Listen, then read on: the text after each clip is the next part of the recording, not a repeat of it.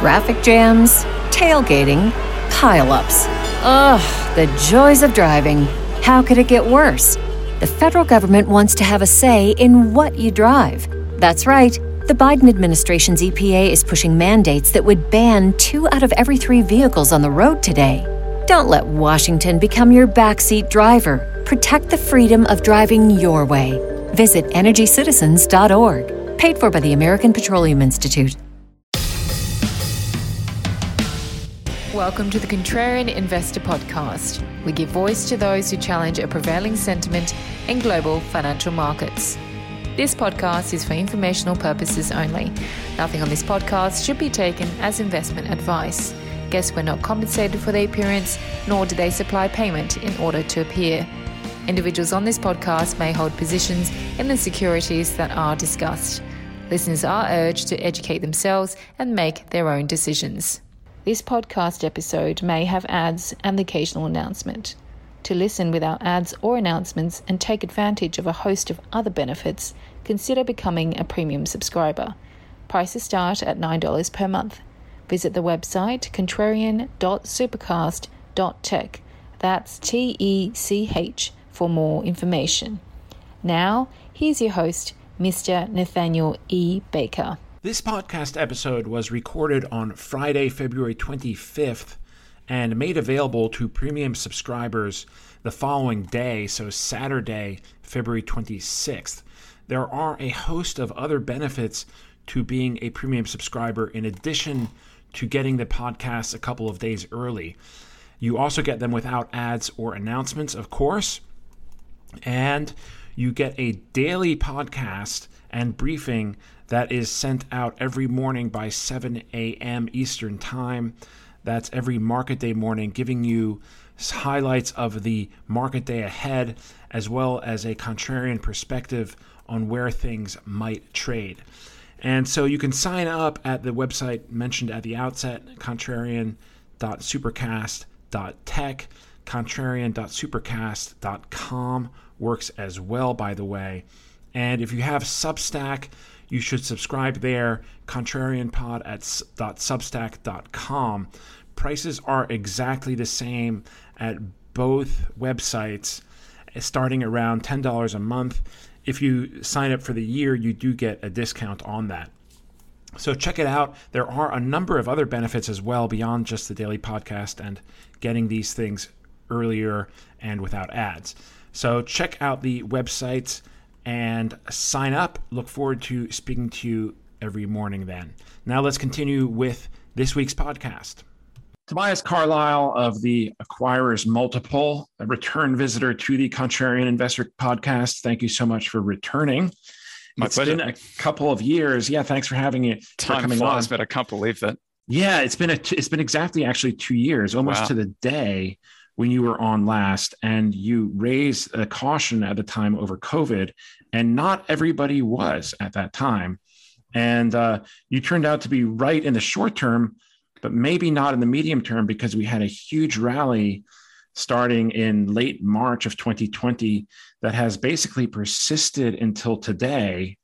And now this week that just concluded, we had another bout of precipitous selling that had many people calling for Armageddon, among other things, that has now reversed. And so I'm curious about your thoughts on all this.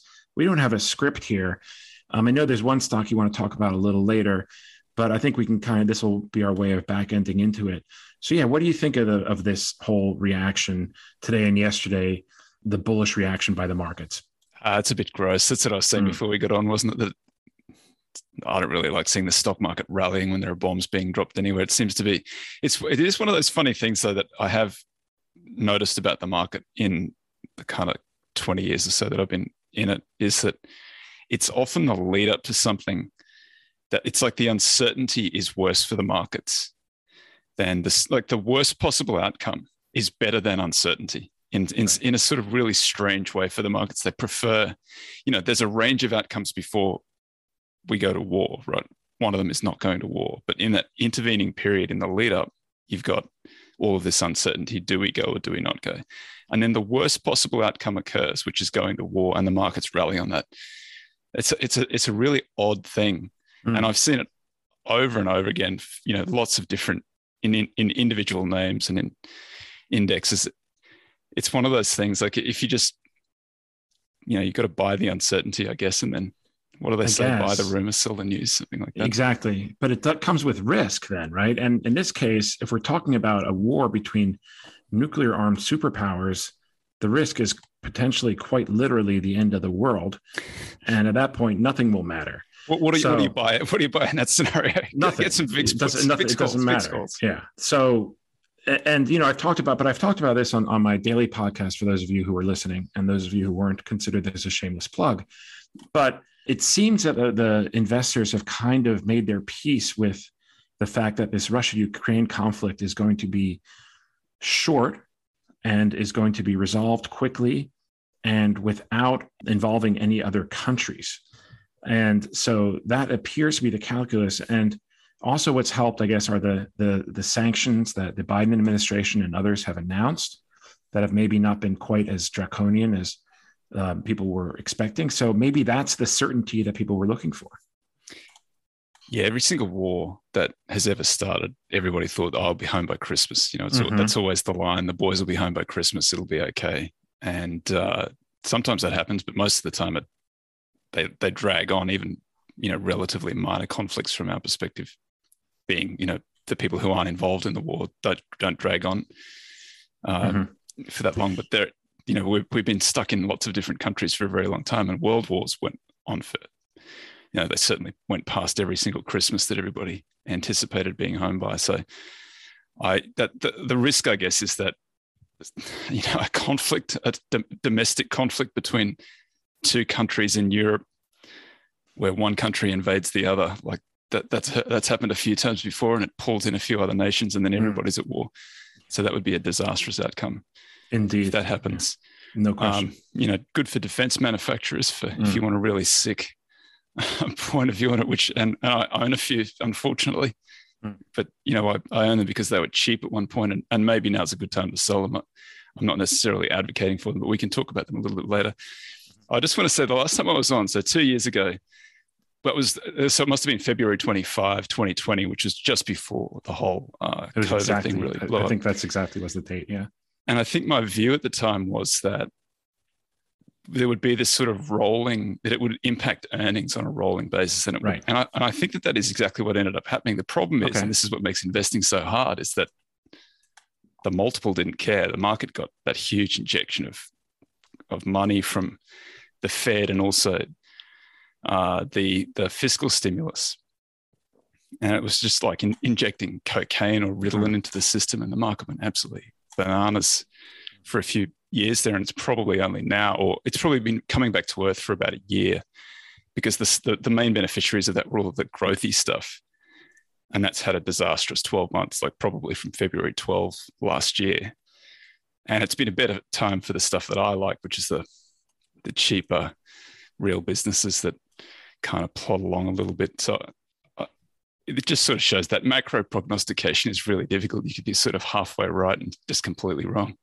Yeah, you're absolutely right about that. Yeah. And, but to your point, value was out of favor 2 years ago. It was even out of favor 1 year ago. And it's come roaring back this past year, especially these past 6 months. So value investing is not dead, and will probably not be dead again until the next big growth cycle. Do you think that the NASDAQ skirted, it was very briefly in a bear market. It's been in a correction for a while. Do you think we're in a bear market, or is this just a correction? Impossible to say. And it wouldn't impact anything that I do professionally, but like just speculating. What I think, so there are two types of crashes that you see in the market. That I would say March 2020 was like a flash crash. It was the fastest descent, the biggest descent, I think, exceeded 1987 in terms of its, how quickly it happened and how far it went down, and then recovered and went to new highs very shortly thereafter. So I regard that as a flash crash. The bear markets, which are the things that are really tough, what characterizes a bear market is this constant bounce to a lower high and then falling to a lower low. And it happens, like you can go back and look at 2007 to 2009, it happened 18 times or something before it bottomed. And it's that, it's the 15th, 16th, 17th time that it happens that finally, when the last person gives up and thinks this will never rally again, that's the point when it actually happens. So you just have to be patient and find some way to sort of ignore it all. But if it certainly seems to me that that's what we're going through now, and it probably all of the indicia of that you would expect to see at the very top of a market were present. All of that crazy speculation in the growthy stuff like NFTs and other things like that's basically Ponzi schemes and other things like even Bitcoin. I know that people aren't going to like that, but I still don't think that it's got any particular utility beyond maybe money laundering and getting money out of regimes where they're hostile to their own citizens. So maybe it's good from that perspective. But I think that the speculation was present that then impact the bear market probably started in those really growthy stocks, and it started February 12. You can have a look at an ARC as the sort of emblem of that entire complex of highly growthy tech stocks that don't ever actually make any money and issue a lot of stock to keep on sort of going. And so that crash has been going on for more than a year now, and it hadn't impacted the broader indexes because they seem to be held up by like a handful of stocks, and they're all pretty good, pretty reasonably valued. They're expensive, but they're not wildly expensive. And I'd say that's like, Microsoft, Google, Facebook, FANG, the old or Fat Man or whatever. Facebook's an interesting scenario though. That I may not want to group those with the others, but yeah, go on. Well, I think Facebook's cheap. We can come back to that. Okay, great. That's good. Okay. And a few of them are too. A few of them are cheapish. But I think that kind of held up the index. And so the index has really only started falling over since the start of this year. Mm-hmm. And that seems to be what happens, that it's localized and then it bleeds over and it becomes systemic. And then it's not really even, people aren't selling for valuation reasons. They're selling because they're getting margin calls, or they're panicking, or they're rebalancing out of other stuff. And it becomes systemic at some point. And everybody's just trying to get ahead for the exits, which of course everybody can't do at the same time because you need buyers on the other side. So I think we could very well be in the middle of that process or in the very early stages of it. And they tend to be the crashes that I've sort of looked at on an average basis. What happens is the market tops out, spends about a year kind of drifting sideways. And then there's about 6 months to 12 months of heavy selling and the carnage. And that's the part where that's the bear market that registers. So 2007 to 2009, that started in June 2007. But the real action for that crash was Q3 2008, Q4 2008, Q1 2009. That was where every quarter the market was off 12 or 15% or something like that. And that was probably underselling what was happening because there were bigger moves in intra-quarter than that. So that would be, I think we probably are in one now, and it's probably going to play out the way that the other ones have played it. I just don't know what stage we're in. I don't know if we're 12 months in or if it's just started. Interesting. So ARC, you say, peaked in February 2021? So February 12, 2021. Really? Yeah. Okay. And at $156. It's down more than 50% since then. Right. Okay. So that would put us now. Mm-hmm. Yeah, right. But I mean, in fairness, though, not all of those companies need to raise money. They aren't all of the .com variety. Like some of these are real businesses, right? Like you think of a Roblox, you think of even a Zoom, I guess. I don't know if that quite qualifies. We're on Zoom now. Yeah, at some stage, like Zoom becomes an interesting value. You're right. You're absolutely right. Like that's. I'm painting with a very broad brush there, but mm-hmm. I would say the majority are characterized by the fact that they're currently losing money. And I'm not saying that in any individual instance that's not a sensible thing to do. For many of these companies, their approach is to try and dominate the niche that they're in and spend as much money, the land and expand, spend as much money as they possibly can, lose as much money as they possibly can, make sure nobody else can compete. And then once there are no competitors there and they're firmly established and unable to be removed from everybody else's business systems, then they put up the price and then they become very good businesses. And I think that's what most folks who are in these things look at. They look at the size of the opportunity if we can get there. And in some instances, that will turn out to be absolutely right. And there are guys in there who definitely know what they're doing, who are in those things. Having said that, there are a lot in there that are the thesis is predicated on exactly that. They will at some stage be the next Amazon, and not everything is the next Amazon. And even Amazon had those 90% drawdowns on the way to becoming Amazon. We hope you're enjoying this episode of the Contrarian Investor Podcast, where we give voice to those who challenge a prevailing narrative in global financial markets. Consider becoming a premium subscriber. For $9 a month or less, premium subscribers receive a number of benefits. Podcasts are posted immediately after they're recorded. Transcripts are made available within 24 hours. Premium subscribers get direct access to the host and access to private channels on our Discord server. They also get generous discounts to our virtual conferences and other services. And of course, there are no ads or interruptions. Visit contrarian.supercast.tech for more information. That's contrarian.supercast.tech. By the way, contrarian.supercast.com works as well. They changed it since that was recorded. And if you are on Substack, you absolutely should go to contrarianpod.substack.com and sign up there. Prices are exactly the same at both websites. Look forward to seeing you there. Let's get back to the podcast. See ya. Well, one thing, though, about this cycle is that interest rates, and we can bring these into the conversation now, if you go back to in 2007, at that point, the Fed had already raised, I don't know how many times, a lot. I think they were on a little, the Bernanke Fed. I think Greenspan started it, and like for every quarter, they're raising a quarter basis point for years. And so we had higher interest rates that had started to take effect and were well washing their way through the system when the real bear market started. And same in 2000. Actually, we had the whole bull market that preceded it we had higher interest rates throughout the late 90s. Not entirely, but most of it. So that's the one thing where so far all we've gotten is noise from the Fed. And I know they meet in a couple of weeks, March 16th, I think.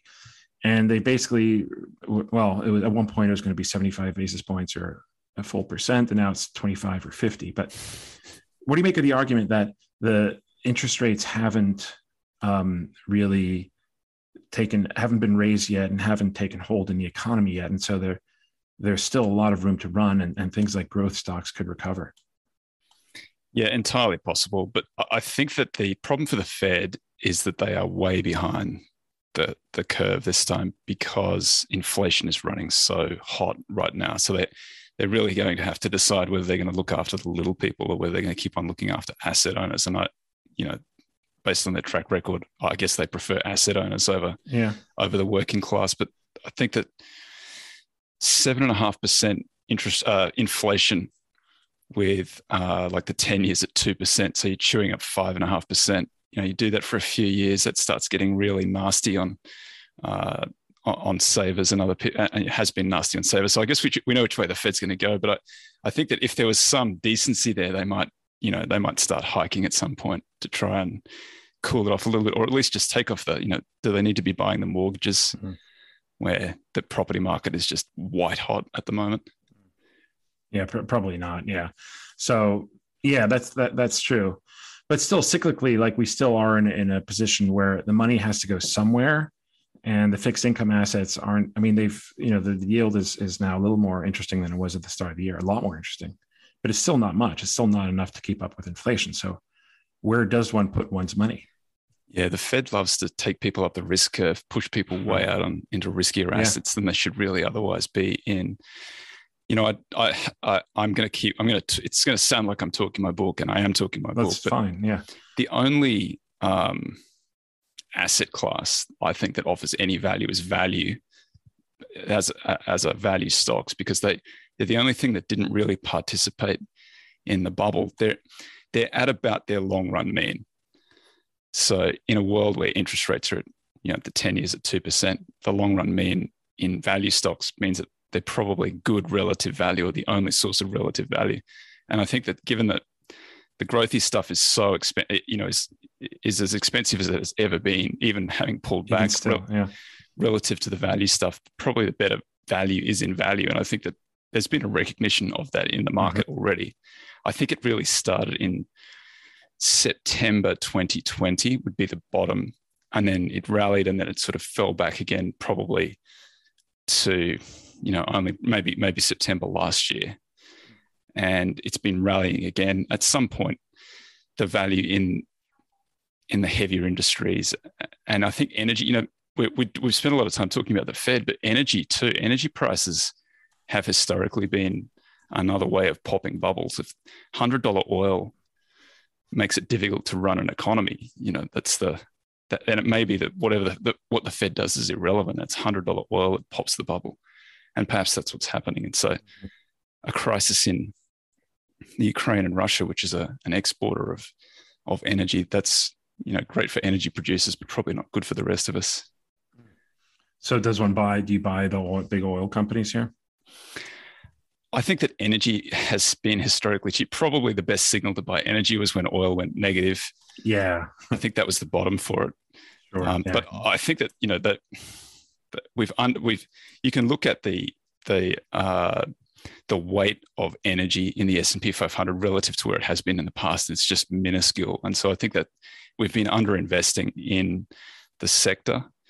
And typically what follows underinvestment in a sector is supernormal profits in that sector, which is what attracts capital back into it. So I think we're probably at the very beginning of that cycle. And certainly when I run my screens, they fill up with energy, and it's of every sort of producers, midstream, everything just sort of still looks pretty cheap to me in that sector. Who really knows? Like there could be a lot of volatility. It's probably got years to go before that idea is played out. Interesting. Okay. All right. So keep an eye on energy, buy the dips in energy, perhaps. Now talk to me about Lockheed Martin. Yeah, Lockheed was something that I put on last year, simply because it was too cheap for what it is, and they've been pretty good capital allocators as they've gone along. The risk with defense contractors is always when a new administration comes in, there's some concern that they won't spend like the last administration does. Happily, every single administration that has ever come in has always spent more than the one that came in before it. So I think that risk is low. And now it looks like,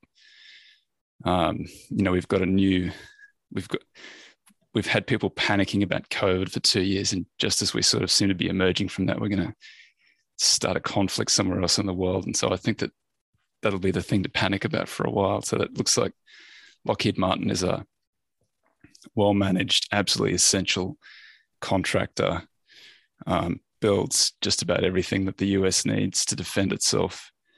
And so I don't think it's going away anytime soon.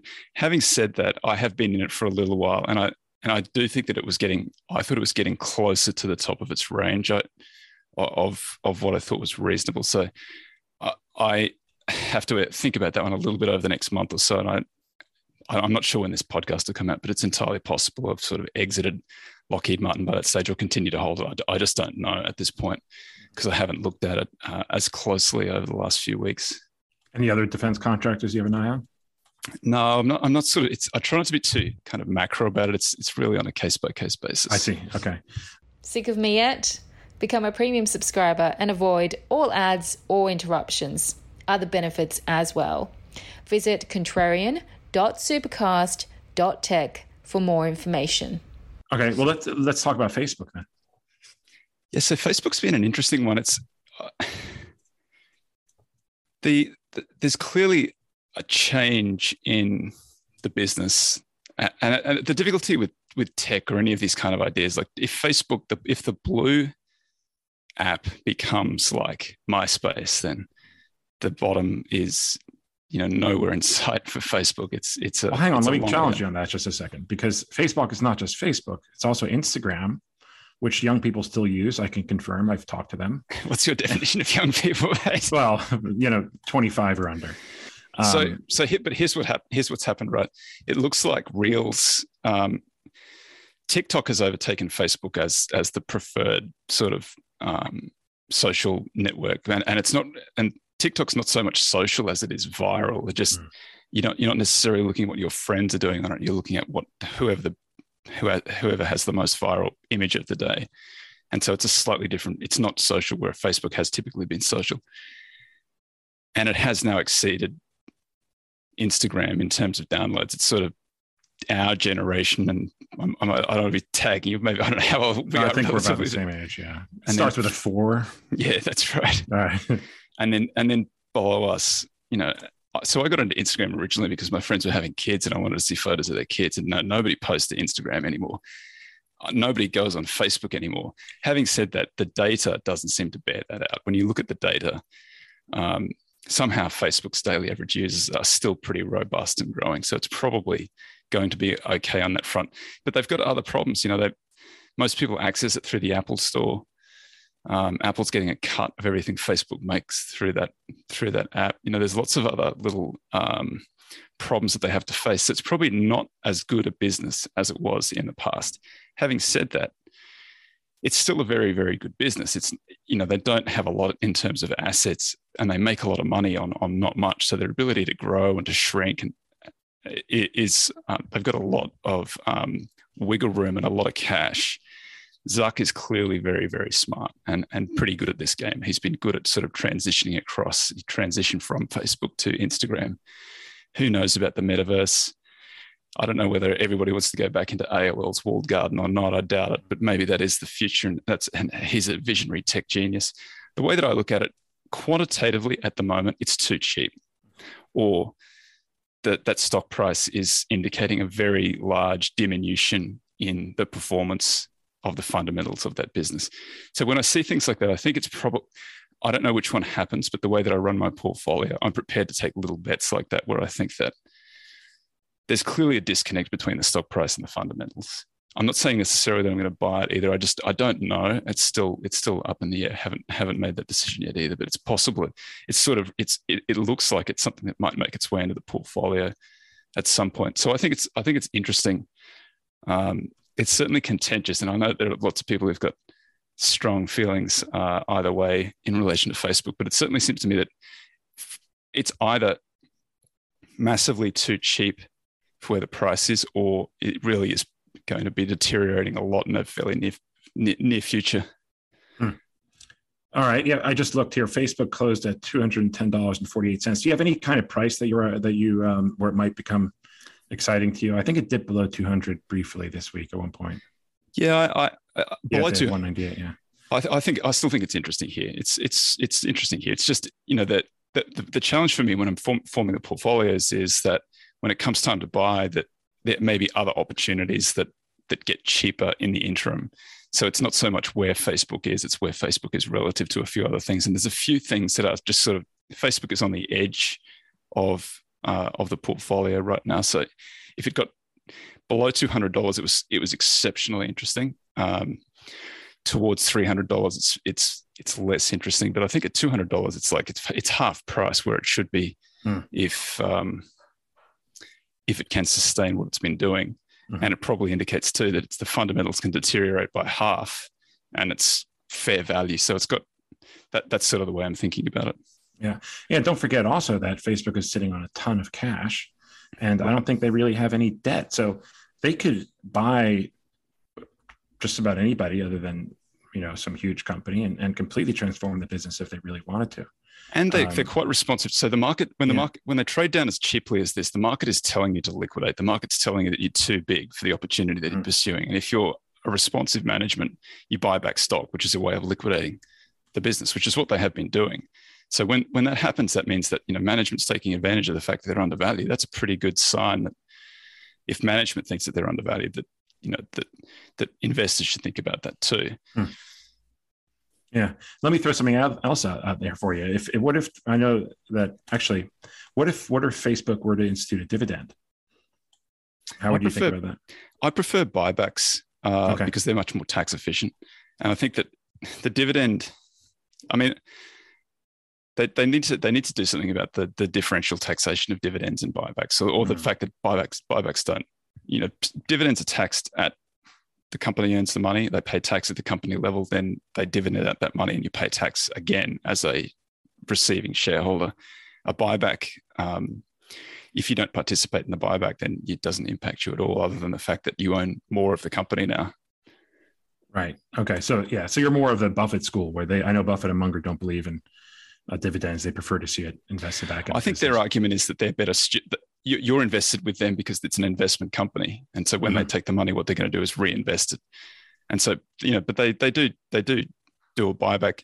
Buybacks are one of those things that people have pretty strong feelings about buybacks each way, because so many buybacks are conducted at a premium to what the company is worth, because management's trying to mop up options, or they're trying to goose the stock price higher. And when they do that, that destroys value for the shareholders who remain. So you want an undervalued company conducting a buyback, and Facebook qualifies on that basis. So did Berkshire Hathaway when it was conducting its buyback. Sure. All right. Let's switch gears really quick. I want to raise a tweet that you just sent 2 hours ago at the time of this recording. NFTs are over, dead as disco. This implies they were once alive. Well, there's been a lot of speculation in NFTs. Like, let's establish that that's the case, right? Let's stipulate that's the case. People have bought lots of NFTs. Whether they have any, like all of these things, like anything on the blockchain probably does have some utility, and NFTs probably do have some utility, but I don't think that the JPEG attached to the NFT, the non-fungible token, which means that non-fungible means you can't exchange one for the other. It's unique. That's the whole point of it. It's a unique identifier. That probably has a lot of utility. Like a ticket could be an NFT. That's a great use of an NFT. But having a picture that somebody sells with the idea that they're going to then sell it at a higher price in the future, that's sort of, it's speculation. Not that there's anything wrong with that. You're entirely allowed to speculate. But the people who create these things, I can create 10,000, what do they call them? Procedurally generated 8-bit NFTs. I can probably find an app on the web that will do that for me, and then I can turn around and take some of my Ethereum and sell myself an NFT that I own at whatever price I want, $2 million for one of those NFTs, and I can turn around and sell you one for $200,000, which looks ostensibly like a 90% discount, except it's me who sold it to myself. So it's just a wash trade, as they call it in the stock market. And now I've made $200,000. And I think that there's a lot of that going on in the NFTs. It's kind of like it's a Ponzi scheme, or it's it's some other kind of scam. I think that the way that scams work typically is that you need a whole lot of new suckers coming in the front end. And so the tweet that I sent out was just, what does Google say that the interest in NFT is like? And I've been watching it for a little while, fully expecting it to turn down at some point. And now it's turned down below where it was in November 2021, which was when they were getting a lot of attention. And so I think that front end flow of greater fools, when that goes away, NFTs will go away, and they'll fall back to virtually nothing. So if you're in the NFTs, you should be getting out of them as fast as you can, I think. Yeah, I don't want to dispute any of that, because those are kind of my views on NFTs as well. But just to play devil's advocate here a tiny bit, it looks like this descent started, if you look at the searches, I wonder if that coincides with broader other macro things, and if this could be just because there's been other things that are going on. But that's what all of these sort of the speculative, like that moving feast in speculation that has moved from Tesla into crypto into, you remember when the bankrupt companies, anything with a Q after its name, rallied massively, and then it went into GameStop, and then it went into AMC and into NFTs. That movable feast of speculation it requires action. You need action in there for the action junkies to be kind of interested in it, for the speculators and the gamblers to come in. And when the action goes away, they go away too. And that's what drives it in the first instance. That's what makes it sort of interesting in the first instance. Once that's gone, it's hard to get that back. I mean, it's like MySpace was a big thing once, and nobody goes there anymore. Yeah. Never Tom did a good job. He shipped it for 700 million. Can't hate Tom. No. He cashed out all right, but he could have been so much more richer. He could have been a billionaire. Yeah, but he's got that Instagram channel where he just goes around taking photos of beautiful places on the earth. He's got $500 is that what he does? million. I don't even know. Doesn't have to testify to Congress. He's won. That's true. Yeah, he doesn't have to lie to Congress. I mean, testify to Congress. Yeah. And then when the UK regulators call him, just not show up. Like Zuckerberg did. What a night! Like, what would you like? There's probably not enough money in the world for me to. There's not enough money in the world for me to do that job. I don't want that job. I want Tom's job. I would do it for a little bit and then cash out, or allow myself to be fired. You don't want that kind of fame. No, you're right. I know you're right. Yeah. You're right. It always looks good from the outside, but I don't think it looks that good from the outside. No, you're right. You're right on that too. Yeah, the golden cage or the gilded cage or whatever it is. Yeah. I mean, we're here talking on a Friday afternoon. I wonder what Zuck's doing. Who knows? But yeah, all right. So, but on the whole, though, you think that it sounds like you think this is there are opportunities, pockets of value that are worth buying at this time. Is that a fair statement?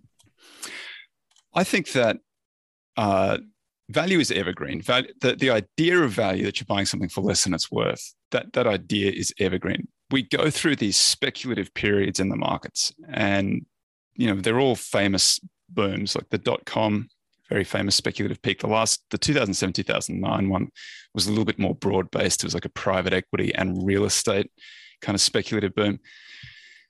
When they happen, value tends to not do as well on a relative basis, and probably also on an absolute basis, because the value investors tend to be a little bit more conservative, don't participate as much in the upside. They're probably more likely sellers before it gets too high. And so that value will, as a strategy, I think is evergreen, but it does tend to have these long periods of underperformance. We've gone through the longest period of underperformance in 200 years of data, and it started sort of 2010, and it seems to have ended in somewhere between September 2020 and September 2021. So it's not that value through that period, the opportunities weren't there. It's just that the opportunities weren't getting bid. And so it's tough when, I've got a fund, I'm trying to raise money on the other side too. You've got to show performance to raise money, to deploy money, but it's a double-edged sword. As soon as the performance comes along, the opportunities have gone away. So that's the challenge. That's why we're in a good spot now, where there is a little bit of performance, but it's so early on. There are also lots and lots of opportunities around, and they're going to be in stuff that's not particularly sexy to most investors, because I'm interested in stuff that you don't have to pay very much for. And so those opportunities will look like they're money losers. They're not going to look like they're the best. They're going to be in old industries, smokestack industries. Often they're capital intensive, but they offer a lot of protection on the balance sheet, a lot of downside protection. If we get a genuine shakeout like we have had in the past, the 2007, 2009, 2000, 2002 style shakeout, people will start worrying about the downside again. That's the aim of this game, is not so much to perform in the good times, it's to survive the bad times. And so I'm always preparing to survive for the bad times. And I think they're probably here. So this is a challenging 12 months probably coming up, but a good one for value investors, because you're going to find a lot of opportunities. And I would be looking at value as a good place to put some of my money. Oh, very interesting. We're definitely going to get a shakeup, by the way. The only question is when. I mean, right. There's going to be another bear market at some point, whether it's now or a year from now or 2 or 3 or whenever years from now. There's always some suggestion that the Fed has conquered the business cycle. Like that idea gets floated. When they start saying that, that's when you should sell, because But there's always this belief that we've got this sort of technological. Every single advance in the market is accompanied by this, like, we've got better tools, we've got better data, our policies are better, the people who implement it are more rational than all of those idiots in the past. And the thing is that all of that technology and all of that rationality at some point becomes the idiots in the past, and then the brave new world it's all there again. And I think that we don't learn the lesson. It's always humans in it, which is why there's always another crash coming. And I think that a lot of the indicia of a speculative excess and then weakness in the markets, I think it's here. So I think we're probably in it now. But, I could be wrong. Very interesting. Tobias Carlisle, thank you so much for joining the Contrarian Investor podcast today, this Friday, February 25th, recording after a very eventful week. In closing, maybe you could just let our people know where they can find you, and I'll put this in the show notes as well. Yeah, I have two funds.